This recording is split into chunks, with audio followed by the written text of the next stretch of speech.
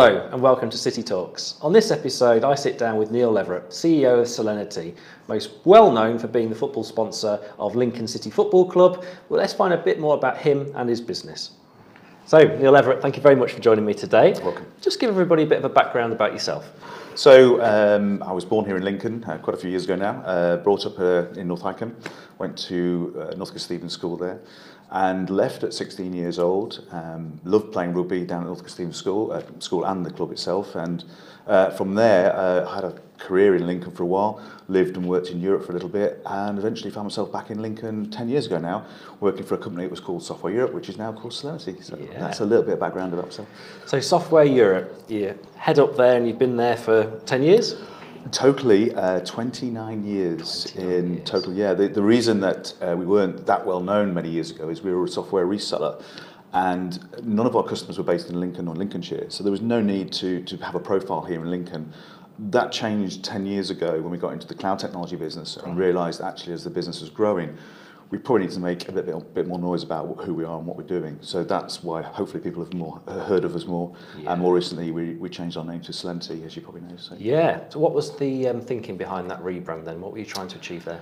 Well, firstly, Software Europe, it was nothing to do with Brexit. And people ask me that, was it a Brexit decision? And it certainly wasn't. It was 5 years before that, we kind of had this hunch that Software Europe was our old world and it was our reselling world. And now we'd moved into cloud and building our own products, then we felt that actually it's a good time to change. As you know, if you go now looking to change your company name, you need the domains, the URLs to go with your company. So just deciding what you're going to be called isn't that easy anymore. You have to go out and do the investigation. So we happened to come across a name, Solemnity, that was still available on the .coms, .uk's and so on. And because it was SEL Solemnity, and we're often referred to as Software Europe Limited SEL, we felt there was a good connection. So that was the name change reason. And we used our connection with Lincoln City Football Club last year to announce the change of the name, and I think that went okay. So yeah. So a lot of people will have recognised that name with the football club. So how did you get involved with Lincoln City?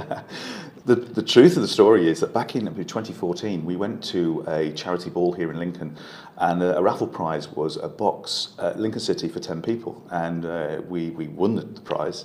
And we took 10 friends to the game, and this was at the time when Lincoln City were in the 5th division, if you like, the 5th tier, and we had really enjoyed it. And it also came at the same time as the company was struggling to recruit. And so we thought, well, actually, I wonder if sponsoring the club in some way and getting an executive box, inviting friends and colleagues would start to raise our profile. So that's what we did in 2015. We hired a box for the season. Interestingly, at the time, I don't think there was many sponsors around, so they came to us and said, well, would you be interested in sponsoring the away kit as well? So we said, yeah, we can do that, why not? And for many, many years, what was a St Andrews stand and then was a local newspaper stand, well, that was available too. And they said, well, would you be interested in sponsoring the stand? So in a very short space of time, we suddenly became a major sponsor of Lincoln City. And then, of course, it went from strength to strength. That season, they finished okay in mid-tier. And then I got a phone call a year later, and it was Richie Bates from the football club, and he said, Neil, I've got two guys you might want to meet. We're introducing them to the football club tonight, but if you want to come to the club early, I'll introduce them to you. And I met these guys called Danny and Nicky Cowley, and brilliant guys. And from there, the story has obviously grown for us, and we've had a great time with them. I have to say, amazing club, and very business orientated, family focused, so it fits right in with our own ethos, if you like. Yeah, and obviously, corporately and from a business perspective, you've done really well off the back of sponsoring something that's been so successful. But a little bird told me that you actually let them use a different sponsor for part of the FA Cup run. Yeah, the truth, again, it was really fascinating. So, of course, Danny and Nicky Cowley came along and we suddenly started doing really well. And we got through the FA Cup finals, we beat Brighton, we beat Ipswich. And then we know that we're suddenly we've got Burnley coming up. And Richie Bates from the club gives me a call, says, Neil, I need to see you. I need a favour. And he comes into the office and he sits myself down, my colleague Deb Sornby, and he says, we've got an opportunity for a rather large sponsor to come on the shirt. It would be great for the club. It's a lot of money. Would you mind stepping aside? And I'll be honest with you, we didn't actually think about it twice. We said, yeah, just go for it. It's great for the club. Fantastic. And sure enough, that final goal in the 89th minute by Sean Raggett, what an amazing game that was. And then we were up against Arsenal, and Richie Bates gives me a call. He says, Neil, can we have a chat? And he came to see myself and Deb, and he sat there and he said, what about it again? We've got another large sponsor, they're going to pay a lot of money. And this one was more difficult, I'll be honest, because we felt, oh my God, this is international coverage now. This is Lincoln City playing Arsenal. What a great way to brand up. And we said, no, we're not this time. We want this one. And Richie left, and he said, no problem, that's fine, I get it. But it was only 30 seconds later, I looked at Deb and we said, no, this feels wrong. So we picked up the phone and said, Richie, just go for it. The truth of the matter is, we said, go for it, but we'd like some hospitality. And which they did, and the club put us in a nice little box at Arsenal. So that, yeah, it was good for us. And I kind of I'm pleased we did it because, A, it was the right thing to do. But I think locally, people were pretty appreciative of the fact that we were prepared to step aside. Absolutely. And, and help the club grow, kind of thing. So, yeah. So something that's gone from, in an early stages, something that I suppose have got that real business angle of increasing profile, helping with recruitment, but now you almost feel like you're part of that club. Yeah. Liam Scully's the new CEO there. What a great guy he is. Clive Nates. Some just really nice people there, and it's very welcoming. You feel very part of it. Not only has it been good for us locally, we've used it certainly since the FA run. We've used it nationally as well to raise our profile. People do associate us with the club now. But it's also nice to go there on Saturday, invite friends and family and colleagues to come along and enjoy the experience. Yeah. So, Solenerty and recruitment, I know that's high profile again now, because you've bought a lot of your subcontracting away from going abroad and trying to bring it back to Lincoln? Yeah, so 5 years ago we wanted to, the trouble we had with Lincoln was at the time, 5 years ago, it was really hard to recruit, especially technical resources. And we wanted to advance our technologies quickly, and particularly with apps and mobile phone programs. So we went out and tried to find people in Lincoln, and it was really, really hard. So we happened to come across a company in India that had a Lincoln presence, and we took a small shareholding in that company and started operating out in India. And for 5 years it worked really, really well. But then I noticed, and this is thanks to the Lincoln College really, I noticed that more and more technical skills were becoming available in Lincoln. The cost against the rupee was getting more expensive, so it wasn't always as cost effective as it could be. So we chose to then start bringing our resources back into Lincoln. So we're currently looking for quite a few technical people, some non-technical, actually some salespeople as well. And it's going well. And I would say, and somebody always asks me this, is does the sponsorship of football help you with recruitment? And the answer is absolutely yeah. The money you can save, and this is no disrespect to recruitment companies because they do a great job, but you can save quite a lot of money by being a place where people want to come to you, and it helps with recruitment. So it absolutely does, yeah. So Solenerty, just give us a bit of an overview. So cloud-based products. So what's the business model, and who's your type of client? Yeah. So we've got 420 customers here in the UK, some very large ones. Unfortunately, confidentiality says I can't name them. Most of the NHS use our technology, which is great. So we are business to business, absolutely. With two technologies, we've got our expenses online technology, which has been with us for 10 years or more, and we've got our ER Tracker technology, which is our HR product. And like I say, we're selling into the business to business world. It's cloud technology is subscription based, so you're actually paying with our model. It's annually in advance, and with that model, you can do an awful lot of good things in terms of cash flow forecasting. Sure. So that works really, really well. So that's the kind of model we operate under. How do you find operating effectively a tech-based business in a city that's not necessarily known for being tech first? Have you found that it's improved? Is it improving, or a bit stale at the moment? Improving, absolutely improving. And we are seeing more and more talent now in Lincoln want to stay in Lincoln, and that's credit to everybody. The Visit Lincoln guys, if you go into town now, every Saturday or Sunday, there's always something going on, and I think that makes it a real nice place to want to be. So we had this theory in the past that students would go through the universities, through the colleges, they'd get their degree, and the first thing they want to do is go and work for Microsoft or Google or Apple and head down to London.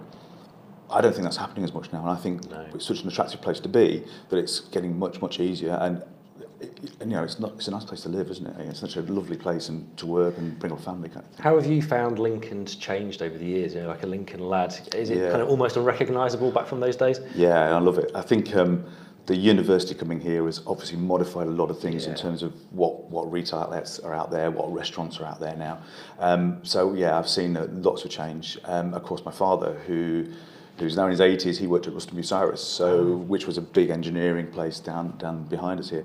So that's all changed, and that's all gone now, of course, and there's the Lincoln Science Park there. So yeah, massive changes. Yeah. What else would you like to see change about Lincoln? I think the place itself is beautiful, and I think it needs to advertise itself even more. I think. Yeah. Very, very proud moments when the Magna Carta was here in Lincoln. You know, you could walk through King's Cross Station and the signs were there, come to see Lincoln, Magna Carta, and it's got such a lot to offer. So I think a lot more of awareness outside of Lincoln.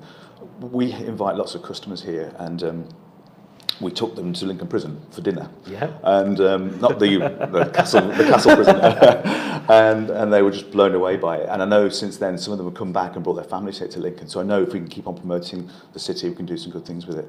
In terms of resources and things available to us, I think it's got pretty much everything that we need, really. Yeah, I think it's definitely come of age, I think, Lincoln. I think we're almost benefiting now from the investment that's come in from universities, from the colleges, and education is something that's quite close to your heart. So you're a fellow Lincoln College governor. Yeah. Is there, perhaps because you left school at 16, is there something about further education that's now close to your heart? Yeah, absolutely. One of the things that we do as a business is every quarter, a few of us will go out into the local schools and talk to students, certainly at secondary type schools, about what it's like to be employed, what to look for, what to get excited about. And of course, this is our chance to get people excited about technology. And so it is very dear to our hearts, if you like, because you know, if you walk through the Sanity offices and ask how many of our colleagues have got kids at school, most of them put their hands up. Yeah. So they love working for a company that really cares. So we go out to the schools, we try and do as much as we can. We started doing this 5 years ago, and I think what's really neat now is that some of those younger kids are now gone through 5 years, have come out the other side, and we've seen them every year, and they've now got jobs, and they're now employed, and two of them come back and say, thank you, it was great to get some guidance from you. So it's just a nice thing to do. Yeah. I think every company should be doing it. I think lots are, to be fair. So. Yeah, I can certainly see more businesses getting involved. I think it comes back to what we were saying before about, you know, the recruitment and trying to hold people in Lincoln. The more interaction the private sector can have with the educational sector in terms of saying these are the opportunities available to you, will hopefully stop those who do go to London, Absolutely. Microsoft, Apple, etc. to think, oh, well, there's businesses here that give me, if not better experiences, because they're smaller businesses and you can get more involved. Yeah. So in your 30th year now of Solenerty, what's next on the horizon for you? Well, when I joined 10 years ago, there was 18 of us, and we had about 30 customers in our cloud technologies. We're now going to be hitting 70 relatively soon, people, that is, not customers, and about 430 customers today. So that trajectory to me is really clear. I get very excited about the technologies, and when something's available to us, we look at how can we use it in our technologies to improve the customer experience. So for me, it's continuing down that path.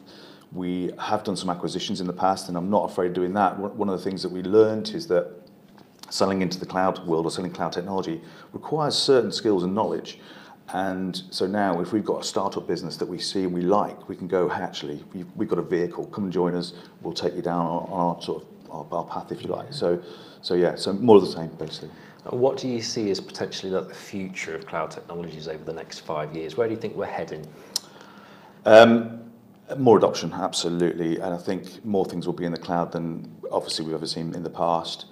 We will see there's a lot of emphasis on security right now, and so people will see more and more about they'll get wiser to where's their data, who's looking after it, how protected is it, how encrypted is it. So I think cloud will mature even further, and they'll gain a lot of confidence, or need to gain a lot of confidence for the users. So. One of the big topics at the moment is GDPR, and for a lot of businesses there's a bit of uncertainty about what it all means, but has it had much effect on your business? Massive. We started a year and a half ago. We have a data protection officer, and of course we have a lot of data for our clients, so it was right up in our priority list. We were very fortunate that a few years ago we went down getting an ISO certification. I won't bore you with the details, but it's an independently audited certification every year, and it set us on the right path for looking after people's data. So when GDPR came along, for us it wasn't a massive leap, but I can see that for some companies it will be a big change, and I see it even now with only like a month to go. There's organisations that don't quite get it yet. And my colleague was only at a course a few days ago And she was saying that there's lots of people don't quite understand what it all means to them. So I think there's a lot more education around that to happen in the next few weeks. What's your take on the whole kind of Facebook data, Cambridge Analytica? It's called a scandal, but for a lot of us in the industry, it might seem storm in a teacup because we kind of expected it. But do you think that it's going to have an impact on how people use social media and cloud technology? In a bizarre kind of way, I think it might have a positive impact, because I think that people realising that what they are posting, what they are doing in social media can be seen and used. So there's no harm in that. And we've all seen people post something on Facebook and go, oh no, why did you do that? So if it does that, I think it's going to be a positive thing. Obviously what happened, I don't know the whole details of it, but it's relatively scary for those involved potentially. We all like to think we've got some data protection, some privacy around what we're doing. So yeah, I think hopefully it will be a positive thing at the end of it. Something a bit different, but I know you're a man into your cars. Is that a passion of yours? I don't drive fast. The thing is, I'm very lucky. I've had some beautiful cars. I buy cars because I think they look really pretty, actually. Well, I think they do. And I'm fascinated by technology. So I've had a few cars now that are very, very special. And my current one has some challenges. It has doors that do this, so I have to find parking spaces. Real world problems here, Dean. But yes, I do enjoy the car, but it's not for the speed. It's actually for the beauty of them. And electric vehicles, do you think that's somewhere where you could see the adoption rate getting higher and higher? Yeah, my first experience was my current car actually, and I was blown away. I live 5 miles from the office, so I barely use any petrol now at all purely electric driving. So my fuel bill from my previous cars, which were big engine vehicles, to what I do today, fuel bill's gone straight down. So yeah, absolutely. I think the adoption from hybrid to fully electric, and respect to Tesla and what they're doing with their technologies, and many others, of course, as well. Yeah. But on the educational front and the university and the courses that they have, do you find that graduates are coming out with the skills necessary to get employment in kind of the tech businesses today? Not completely. Okay. Being honest about it. I'm not the best person to ask. Our CTO, Darren, would tell you more, but he often would tell me that we would take on board recruits from an apprentice from the university's education system, and even the recruits will tell you themselves that actually what they were taught is a baseline, but they're not taught how things are done in the real world. And that's, I think, for us as businesses to go back into the universities, and they do invite us in to talk to them about what should the courses look like. So we're not quite there yet, but it's far better than it was, certainly. So if somebody's out there thinking, I'd love to maybe change of career, or want to become a developer, what kind of guidance would you give them as to how to go about that? Well, that's a really good question. You do need some kind of mass behind you for programming. Lots of our colleagues are self-taught, which is interesting. You can build apps, you write code at home. That's fine. So I think there's a little bit of wanting, and there's a desire to do that. And the salaries are quite well paid. I mean, it's a good job. So, but university is a good start. Part-time working for companies like ourselves, there's all kinds of opportunities. I can't give you one straight way to do it. I would like to see, from my point of view, the secondary education system adopting more around programming early on. They do teach things like Microsoft Office and PowerPoint, which is fine, but I think that we're missing a little trick there. Digital is one of the biggest growth areas in the world. I'd like to see more at secondary school level, for sure. I think it's almost a bit of a lag, isn't there, in terms of curriculum approaches and seeing it on the horizon and actually embedding it in. Yeah. A lot of our technical members of staff have had similar kind of processes of go to university to do a degree that's relevant, but the curriculum was written a couple of years ago, and technology is changing so fast that you come out and go, oh, what's this strange new world that I'm learning? But I guess that's exciting as well, the fact that the industry does move so fast. It must show up a lot of opportunity, but I guess a lot of challenges. What kind of challenges are you facing at the moment? Yeah, it's quite funny actually. Some people say to me, what's your business plan? And I kind of laugh at them because, in the world of technology and digital, it changes on a I won't say daily basis, but weekly, monthly. So the challenges for us is innovation. You've got to keep driving, being better and different. Fortunately, there's some real cool things that are happening in the world. I'll give you an example. You've seen DVLA, the Driver Vehicle Licence Association. They've suddenly gone all digital now, and we can access their data. So we said, well, actually, that's really cool. So if you've got employees claiming expenses for journeys in their car, can't we go and do a check on their driving licence to make sure they've got that, an MOT check and a tax check? So we delivered that last year with the first expenses company to do it, and I think it's really cool. So for us, the challenge is making sure we're always that one step ahead if you can, but never ever far behind if you're not, sort of thing. So. What does that look like internally? Do you have a team that's kind of the innovation team, or do you get together once a month to try and throw ideas out, or how do those things come about? Oh, it's probably sat watching Coronation Street. Seriously, I mean, I think if you try and force innovation, it doesn't go so well. I'm very fortunate. I've got a great bunch of colleagues. I'll call them mates because they are, and every single one of them is quite innovative and always looking at the market and thinking about what we can do next. And it literally is, sometimes I get an email from Darren or from Deb or from Greg, and he'll say, just seen this on, what do you think? You know, and at night you're sat there thinking, now that could work, and we can develop that kind of thing. So.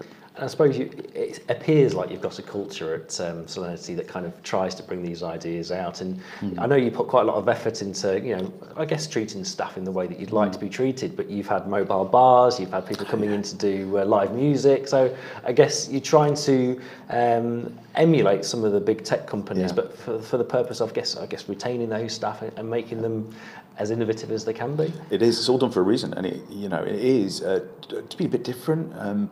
The music thing was interesting. So, well, for me it was. I was walking down Lincoln High Street between Christmas and New Year, and obviously most people have taken the time off. They've gone to see with their families, but I was conscious that a few days' time the office would reopen on the 3rd of January, and people would come back in, and it's a nice place to work, Solenerty. But nonetheless, that after a Christmas and New Year break, is everybody feeling ready? Maybe not. So I happened to see a guide busking on High Bridge in Lincoln, and I tapped him on the shoulder and said, would you be available to come to the office on the 3rd of January at 8 o'clock in the morning? And he did. And I sat out the way and watched as our colleagues came in that morning, and they smiled, and I thought, wow, that's what we wanted. So that was 2 years ago. Last year we got a rock band to come in, and they set up with all the lighting. So I guess we've set a precedent in a way, but it's a nice thing to do, and it doesn't cost a lot of money. And it's like putting fruit around the office. You know, a Sainsbury's delivery arrives every Monday morning. It's easily done. Everybody's got free fruit. The mobile bar bus, events on the lawn, barbecues, not a lot of money. It helps with retention, loyalty, and it helps with people going, actually, this seems like a nice company. I wouldn't mind working for them. So, yeah. Indeed. Neil Leverett, it's been a pleasure. Thank you, Dean. Thank you. Thank you.